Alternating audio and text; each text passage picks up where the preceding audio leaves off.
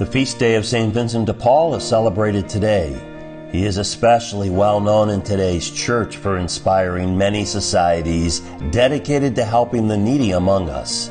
He lived during the 17th century and founded hospitals, improved care for those suffering from mental illness, and assisted those who were imprisoned. He once said, "Charity is the cement which binds communities to God and persons to one another."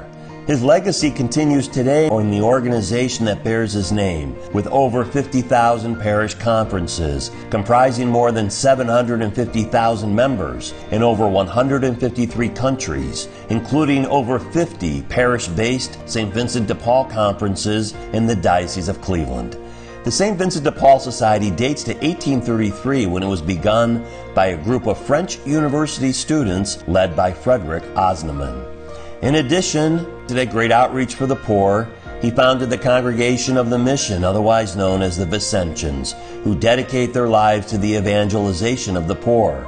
In order to fulfill their call, Vincentians take the vows of poverty, chastity, obedience, and stability. Now, it also seems that St. Vincent de Paul had a sense of humor.